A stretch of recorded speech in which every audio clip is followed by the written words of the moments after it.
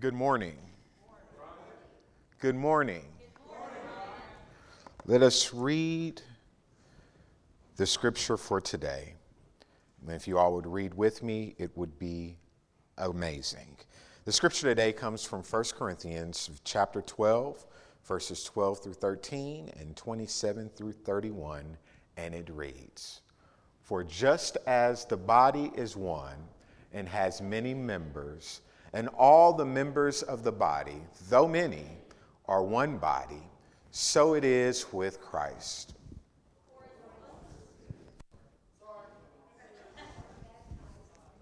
For in the one Spirit,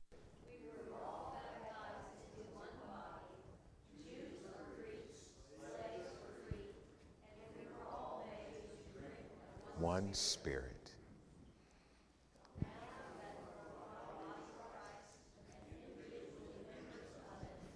And God has appointed in the church first apostles, second prophets, third teachers, then deeds of power, then gifts of healing, forms of assistance, forms of leadership, various kinds of tongues.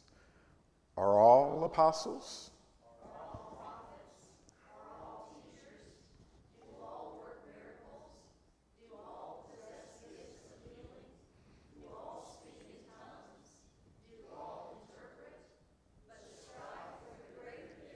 And I will show you a still more excellent way.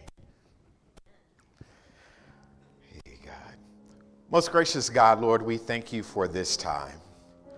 Lord, in this moment, we expect your Spirit to permeate this place, God. We expect you to show up in a mighty way, oh God. We expect that the word that you have for all of us will build us, will propel us, will push us forward.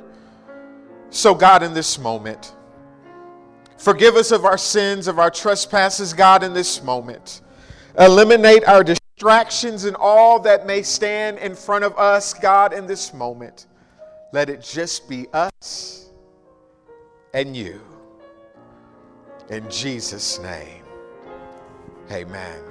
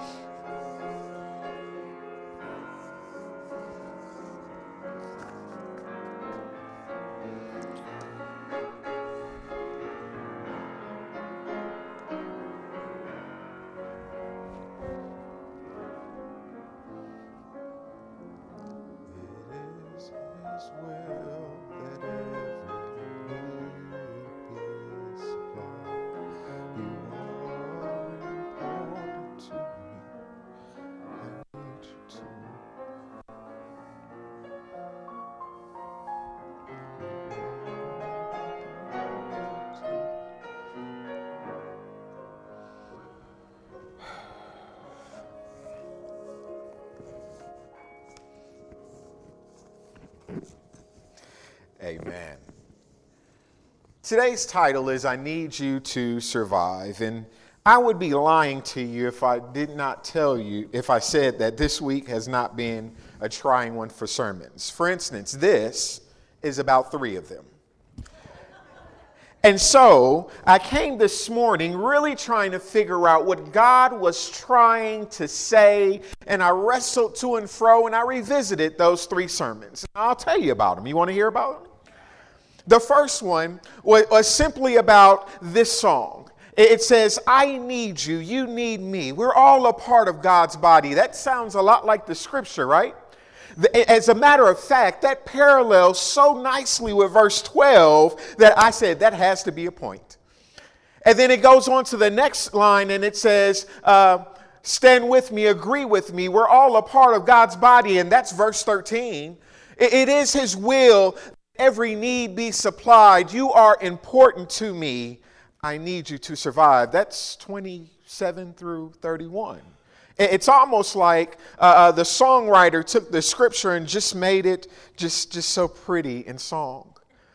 And I start to think about this, and I said, that has to be the sermon. And we have to talk about how we need each other, that God has designed us in such a way that we fit so tightly together that literally we need one another. And it just didn't feel like that was completely the word for today. So then I started looking at a poem. I think it was written by Langston Hughes. It's called Mother to Son. And it starts off saying, life for me ain't been no crystal stair.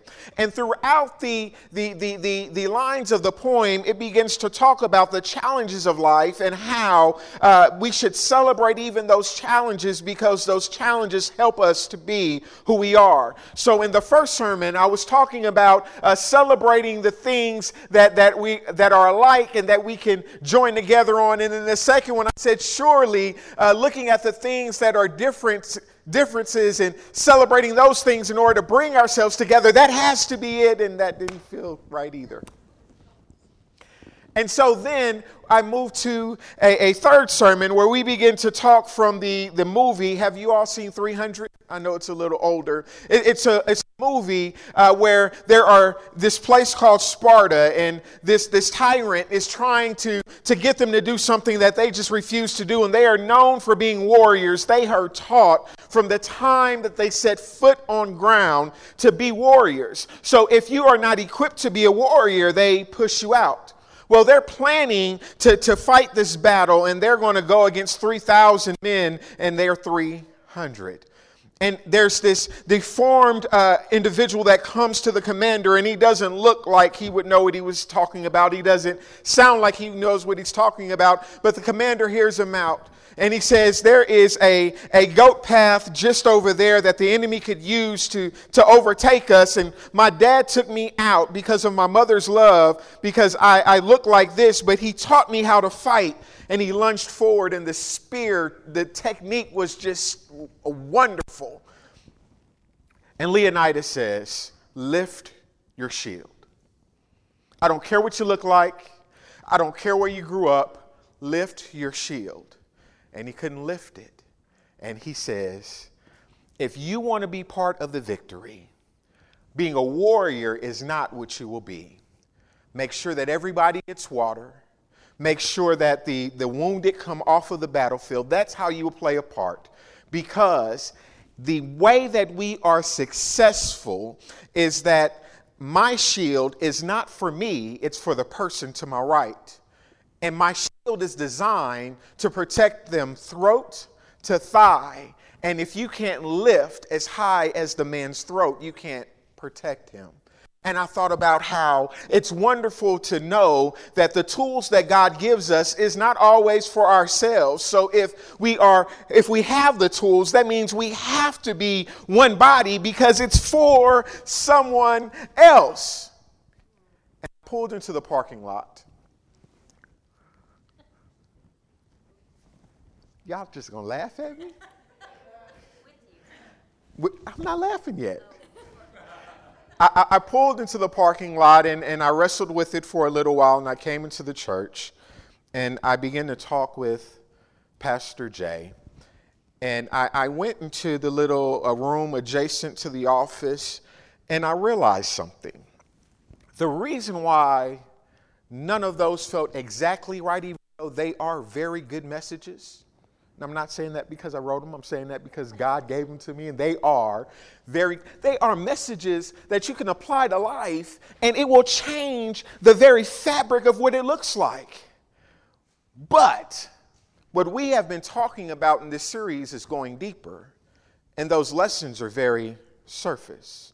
Surface in the fact that they are great concepts, but it's really hard to tell somebody that's hurting and that has been put down and has been devalued and has been told that they're not enough, or has the big head because they believe they are more than enough, that they're supposed to do these things, and it just magically happens. There is a deeper concept that glues this thing together, that pushes it forward, that drives it, that gives it the gas that is needed so that it can penetrate through the biggest problem and through the thickest wall.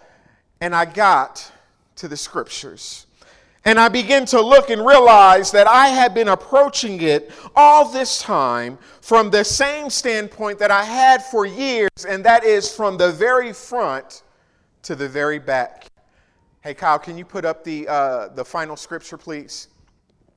And what God was calling me to do was to go from the very end to the very top. And the last sentence simply says this: and I will show you still a more excellent way. Now, what does that mean? A more excellent way. They've been battling all this time trying to figure out who is greatest, and if tongues gives me the ability to be better than you. They have been arguing all this time and causing divisions without trying to cause divisions. They have been fighting for selfish and selfish things and forgotten the more excellent way. But if you all would go to the very next verse, you'd find yourself in 1 Corinthians 13.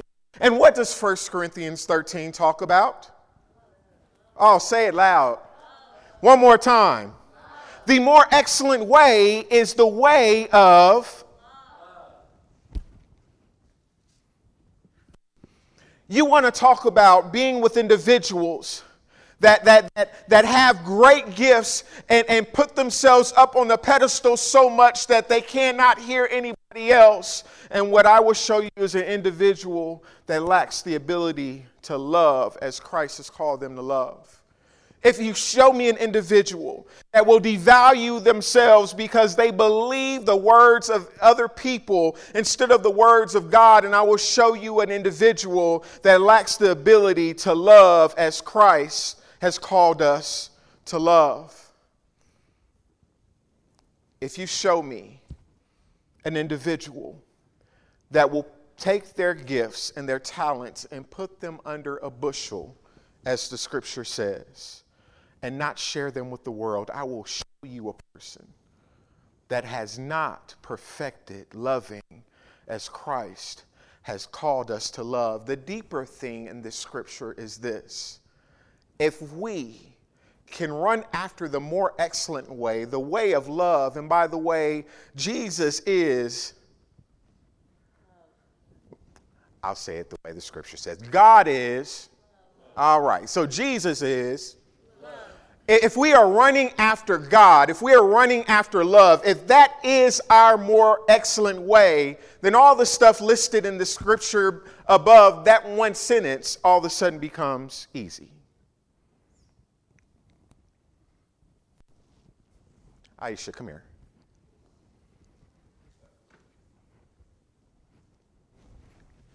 I still got time. Come here. Join arms. Come here.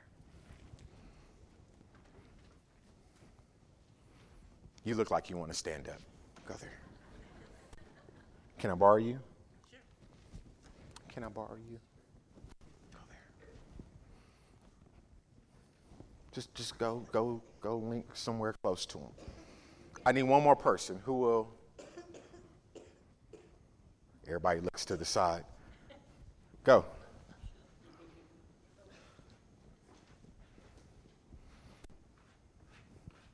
And I'm going to move out the way. What do you all see? I'm going to move this way because y'all don't need to see me. What do y'all see? Talk. There's not going to be a wrong answer, I promise. I'm not going to give anybody any D's or F's. What do y'all see? So we have people, bonding, family. What else was there? Friends. Now, what's interesting is this. The scripture says, go up on, that we are all parts of the body of Christ and individually members of it. It says it doesn't care what your title is. It doesn't care if you're slave or free, Greek, a Jew, Gentile, or the like, right? We have multiple generations here. We have multiple ethnic groups here. We have different genders here. We have people that wear glasses, people that don't. People that are strong, people that are stronger. You like how I say that, right? That was awesome. But the reality of it is, this is what the kingdom of God looks like. Now, what the enemy would like us to do is let go, move forward, stop, move in front of her, stop. What the enemy wants us to do is to believe that there are so many differences here that should never happen. This should be how it looks. And what happens when we adopt this frame of reference is now everything that they protected, which is really the people that don't yet believe like they think they believe, now the enemy has the ability to walk through and around and touch and do whatever the enemy would like to do. And it's just because the enemy changed her mind and his mind, and they weren't willing to do what they could to stop them. Now, I know it's a little different to have real examples here when we start talking about sermons, but what I want you to see is if we are truly the body of Christ, we should celebrate with those that celebrate. We should mourn with those that mourn. In fact, if we see our brothers or our sisters in a place where they are hurting, where they are disillusioned, where they have been confused, where they have been led astray, if they are backsliding into a place where they were lost, then it is our opportunity, our obligation not to beat them up, but to pray for them and to love them and to help them to stay exactly where God has planted them. Why is that? Because if we go back to my examples, my shield or my tools aren't for me, they're for her. If I go back to my examples, his shortcomings don't devalue him. They actually give great testimony and strength to the person that might be standing next to him, and it is her job to build him up so that together they can move forward. If I go back to my earlier sermons, the celebrations of the person that does great isn't a license for them to run without everyone, but instead to walk. Just come on, just pull.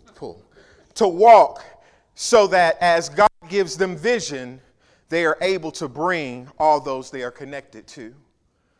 You see, the reason why I wanted them to lock arms is because they hold each other up. They love each other. A simple touch is a form of affection no matter how you define it. Who are you linked to? Who have you chosen to be linked to? Who has God called you to be linked to? Have you reached out to them? When was the last time you talked to them? When was the last time you visited them? When was the last time that you went out of your way to make sure that they were okay? If we are all one body and God has gifted us in such a way that all of our giftings fit together, then it is literal when I say, I need you to survive. In my darkest moment, you might have the thing that pulls me out. On my highest height, you might have the thing that keeps me level-headed. When I am in the midst of trouble, you may be the very life preserver that God sends. But if I push you away because of how you looked, where you came from, who your people are, how you've offended me in the past, I have literally put a piece of the body away. I don't know about you, but I can't afford that. I'm not strong enough for that. I think somewhere on the sheet it says, who has the sheet? May I borrow this? One of the questions is, how can we encourage one another to go deeper for the sake of our church and for one another? And the fact of the matter is, we have to encourage one another because without one another, we don't get there.